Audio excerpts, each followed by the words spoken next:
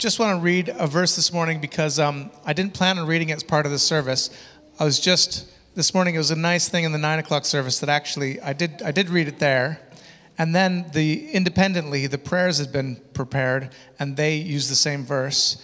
And then Mars, as part of her talk, will also use this verse.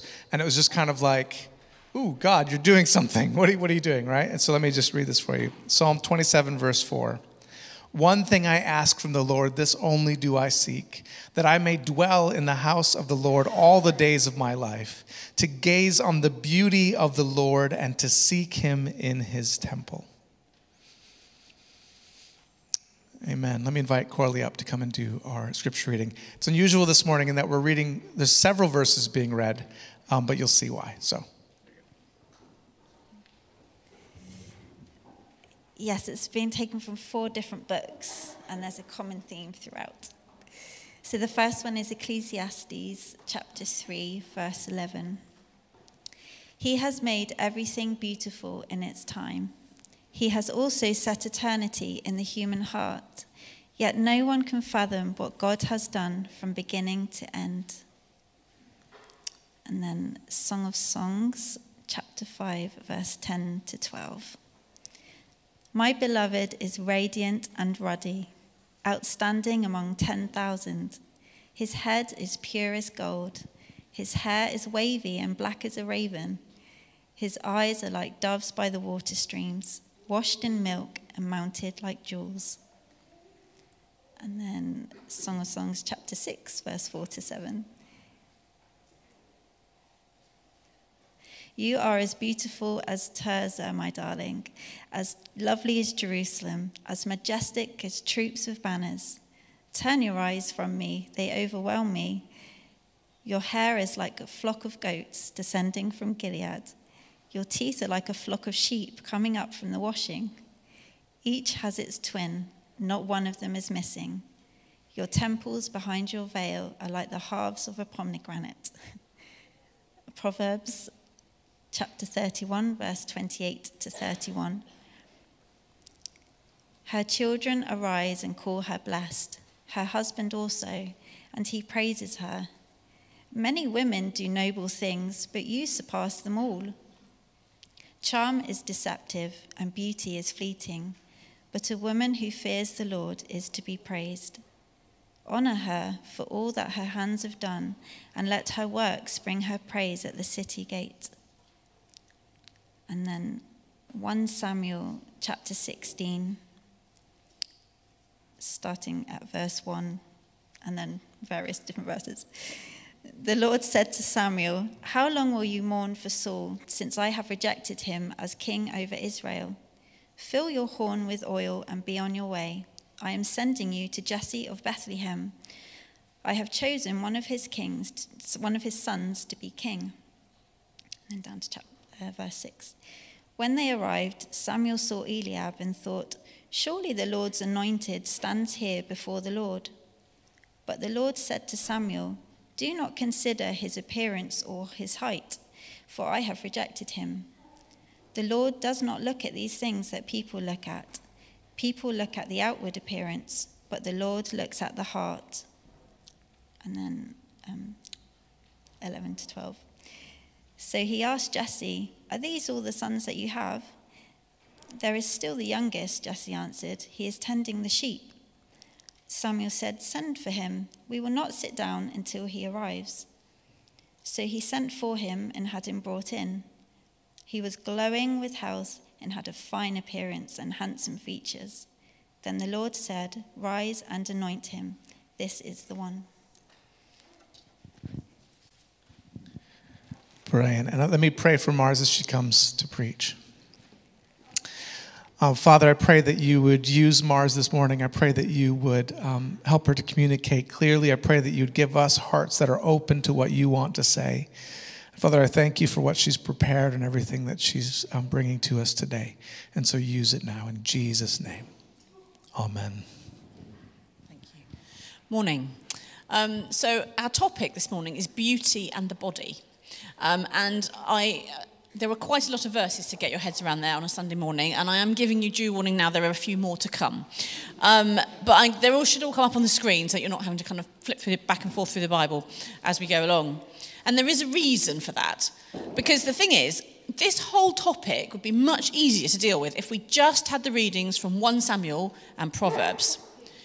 People look at the outward appearance, but God looks on the heart. Charm is deceptive and beauty is fleeting, but a woman who fears the Lord is to be praised. And I could have followed that up with Peter's advice, which is sent to God's elect, strangers in the world. So that is us. And Peter says, your beauty should not come from outward adornment, such as elaborate hairstyles and the wearing of gold jewelry or fine clothes. Rather, it should be that of your inner self, the unfading beauty of a gentle and quiet spirit, which is of great worth in God's sight. And if we stopped there, all I would need to say is that clearly our culture has gone wildly wrong with the obsession with appearance, with staying young. I could talk about how maybe we don't have peace with aging as a culture because we've lost our belief that death is not the end. So the signs of getting older bring a sense of panic to a very lost group of people. And that we, as Christians who have that hope, need to focus on what's inside us, on our souls, our character, and revel in the knowledge that it doesn't matter if we are 20 or 80, whether the world writes us off because we don't look a certain way or says we're past it. We are in God's hands, and he has a plan for us. Last year I watched a session from the Willow Creek Global Leadership Summit, and one of the speakers, who was a very forthright chap, was talking to a group of older pastors, and he said, I don't care if you think you're too old, too tired, being passed by, God has plans for you. And then he said this, if you're not dead, you're not done. And I was like, okay. And as Christians, we can live actually in that both challenging place and place of relief, that we don't have to live by those values that say what we look like is what matters. And everything I have just said, I believe to be utterly true. And that would be a really clear-cut message. Be really easy to preach that message. But the problem is that isn't all there is in the world, and that isn't all there is in the Bible. You get these completely, I can only assume teenagers, besotted teenagers in the Song of Songs who cannot stop whittering on about how gorgeous the other one is. Now, I love Song of Songs, not least because it makes me laugh. Our ways of describing physical beauty have changed somewhat. I can't imagine ever telling someone that their eyes were like doves by the stream. I've recently cut my hair a bit shorter, and so far nobody has told me that it now looks like a flock of goats. And to be honest, I'm not sure I'd take it that well if they did. And I also think that possibly their standards of physical beauty were a little bit different. I don't know if you noticed what he has to say about the girl. He is very excited about the fact that she has all her teeth. And if you think of a world where there's no dentistry and no toothpaste, that might be more significant than we realise. So the imagery is of the world that they lived in, and it's different to how we would describe it. But if you read through Song of Songs, when you look past that, there is a very deep and intense revelling in what the other one looks like and their bodies. It's quite intense. So what do we do with that? If we're just saying, well, beauty doesn't matter, it's irrelevant, as Christians we shouldn't think about it at all, what do we do with that? And I think that this possibly sums up where most of us live, not, thankfully, in that besotted love affair stage, which would be exhausting if you did it forever, but with a sense of tension about what we think about beauty and the body. We know that God looks at our hearts. We know that our soul is the most important thing, and yet the outside is the first thing we see when we look at each other. We do think about what we're going to wear to a party, most of us, not everyone, but lots of us do. When we see a little child and their like fresh face, it brings you a sense of joy. If you see someone you think is beautiful, whether it's because it's your boyfriend, your girlfriend, your husband, your wife, your child, your grandchild, someone you just pass in the street, there's a sense of pleasure in that. So we sort of just try and ignore the disconnect, but it's a bit disturbing. And I think whenever we feel a sense of tension about how things seem to be in the world and what we think God is saying, the only sensible thing to do is go and explore what he's actually saying. If we go back to the story about David, the last reading we had, I noticed something reading through that I'd never spotted before, even though I've heard lots of sermons on it and I've read it myself. The first brother, one assumes, is very fine looking, and that's why Samuel thinks, oh, well, he must be the one. Look at him. Fine figure of a man. And probably because the next time you see David, he's fighting a 9-foot-high man mountain. I had always assumed that David was a bit weedy and pathetic looking, and that God is making the point to Samuel that it's not about choosing the good-looking ones. But actually, it's not that. Because it turns out David apparently is also quite good-looking, according to the writer. It's just that God knows that being pin-up material or a screensaver, nice screensaver to look at, is not the quality you need to lead a country. His story isn't about God choosing the less good-looking over the more good-looking. It's that for God, that's just not relevant. And actually, a person's looks very often aren't. You could meet someone who is gorgeous to look at, in your view. But if they are selfish, vain, arrogant, self-absorbed, living with them would be miserable. And I think that is the key thing we need to know, that someone's appearance is the least important thing about them. What's going on inside is who they are, and that is so much more important. And that also means it's the least important thing about you and me as well. I think we're all quite good at thinking, oh yes, other people's looks don't matter, but often lots of people worry about their own. As the Proverbs reading puts it, charm is deceptive and beauty is fleeting. And that's the second thing. It's obvious, but our physical appearance changes. So it really isn't wise to cling to that as our identity. Now, when I was a kid, people just got older, and about all you could do about that was moisturise. But now there are all sorts of procedures you can do. But whether you do or whether you don't, you will still change. Now, it should come up in a moment. I am a bit of a fan of the next one, I think. Where are we? We should have a picture of some of the cast of Friends, if we can find that. If we can't, I'll just tell you about it. Don't worry, I'll keep going. If you find it, that's great, but don't worry if you don't. So if you've ever watched Friends, I like watching Friends. It makes me laugh. And obviously, when they made it, the cast were very young, and they've all aged somewhat. And they had this reunion show, and then they all came to it. And Courtney Cox, there we go. Courtney Cox on the left there. She's had, it is quite well known, quite a lot of plastic surgery done, quite a lot of work. Matt LeBlanc has not. And he described on a show once, actually, that he now, because Friends keeps being repeated on loads and loads of different channels, he actually gets people coming up to him saying, "Are you Matt LeBlanc's dad?" And he's like, "No." And my point isn't should you or should you not have plastic surgery. I'm really not addressing that this morning. My point is, whether you do or whether you don't, when you are 50, you won't look like you did when you were 20. Any more than you look the same when you're 20 as when you're 2. Our physical appearance changes, so we need to hold it lightly. And not only that, the definition of beauty changes quite regularly. I was roaming the internet a bit, which is always unwise, as I was thinking about this topic, and discovered that apparently eyebrow hair transplants are a thing. Apparently this is true, mainly for women who overplucked them about 10 years ago when the trend was to pluck all your eyebrows off and then draw a line instead, which has got to be the most ridiculous fashion trend ever. And they plucked them so much they've stopped growing back. And now the trend, in case you're wondering, if you don't know this already, is for much fuller eyebrows, that you're not only fuller, but you brush them up so they stick up, apparently. And my conclusion from this is twofold. We really need to hold beauty lightly, given that the definition of what it is changes so frequently. And that a culture where a person's eyebrows are judged by others is seriously in need of some help. And yet, Song of Songs is still there, because we do respond to and appreciate the outside of a person. And the Ecclesiastes verse says, God has made everything beautiful in its time, even us.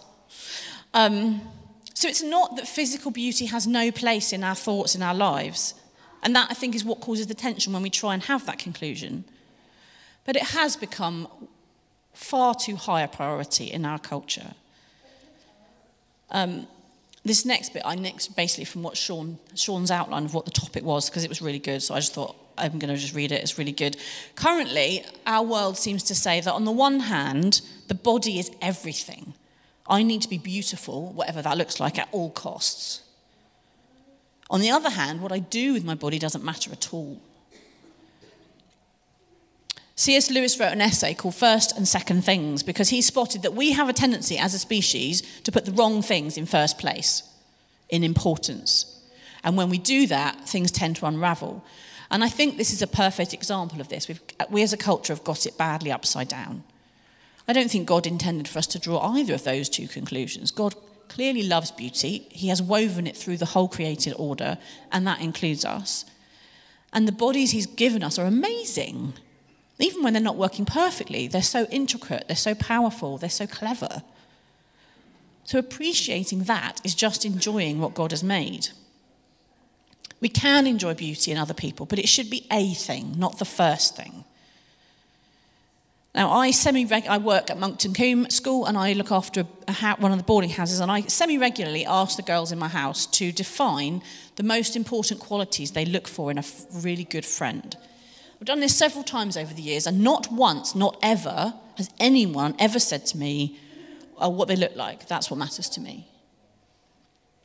And yet many of us, especially girls and women, do fret and worry about their own appearance, and there will be a little bit more on that later. So the way we look should be way down the pecking order of importance. On the other hand, what we do with our bodies, along with our minds and our hearts, matters hugely to God. You only need to look at Jesus' teaching to see this. Not once does he talk about someone's appearance as being a significant thing. Never. However, he never stops talking about how do we approach God, how do we live, how do we treat others. Which I think should make us stop and think, how much time do I spend thinking about my appearance versus how much I think about those things? That passage we read from Proverbs is all about recognizing the qualities of the woman being described, her hard work, her skills, not her appearance. And I, as a woman, love so much that chapter, it's a whole chapter and it's amazing, is in the middle of the Bible. Because we still live in a world where so often women are told that what matters about them is what they look like, that's all that's valuable. This next bit is a bit of a sidebar, but I just want to stop for a moment and consider whether we accidentally feed that as individuals.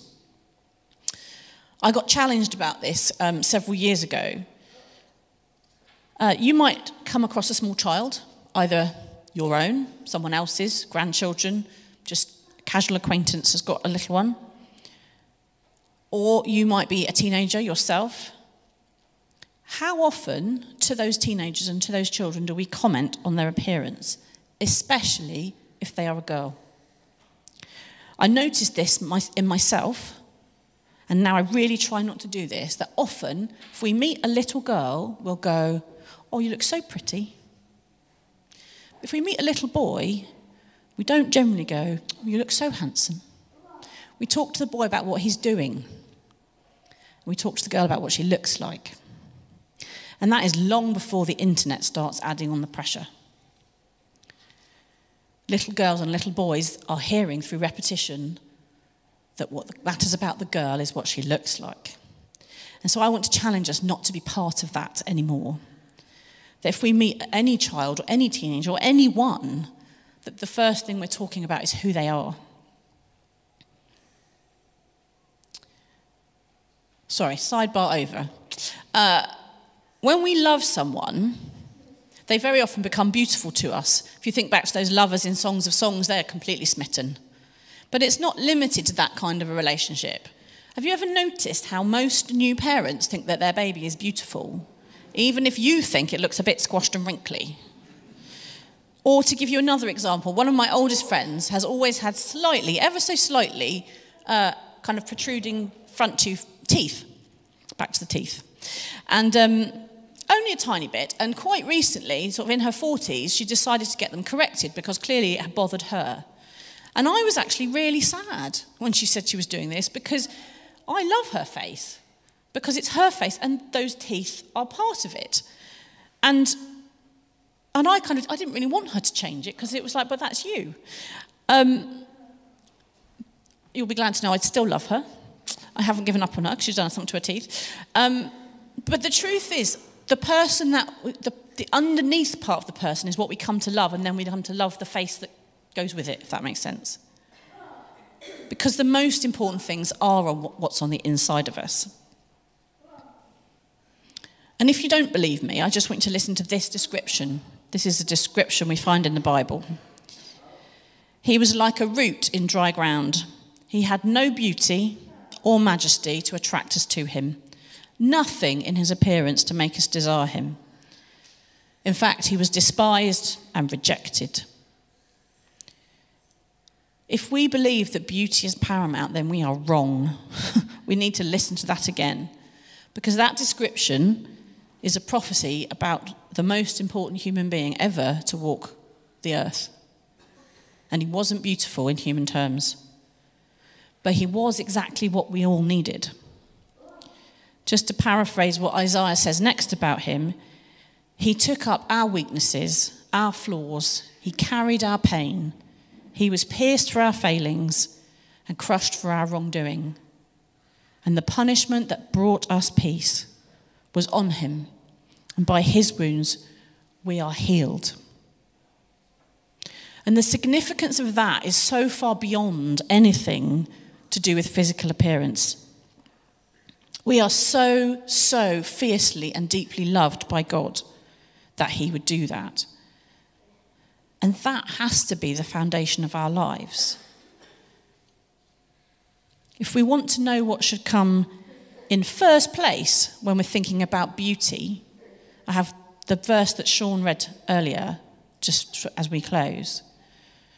One thing I ask from the Lord, this only do I seek, that I may dwell in the house of the Lord all the days of my life, to gaze on the beauty of the Lord and to seek him in his temple. And for me, this is where all of those different bits click into place, and I lose the sense of tension. Because C.S. Lewis again says that the devil can only ever distort something that God has already created. He never makes up anything. It's always just a twisting of what's real and true.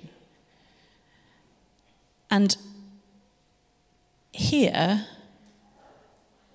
we see why we long for beauty, why we appreciate beauty in our world, because the source of it all is God and his beauty.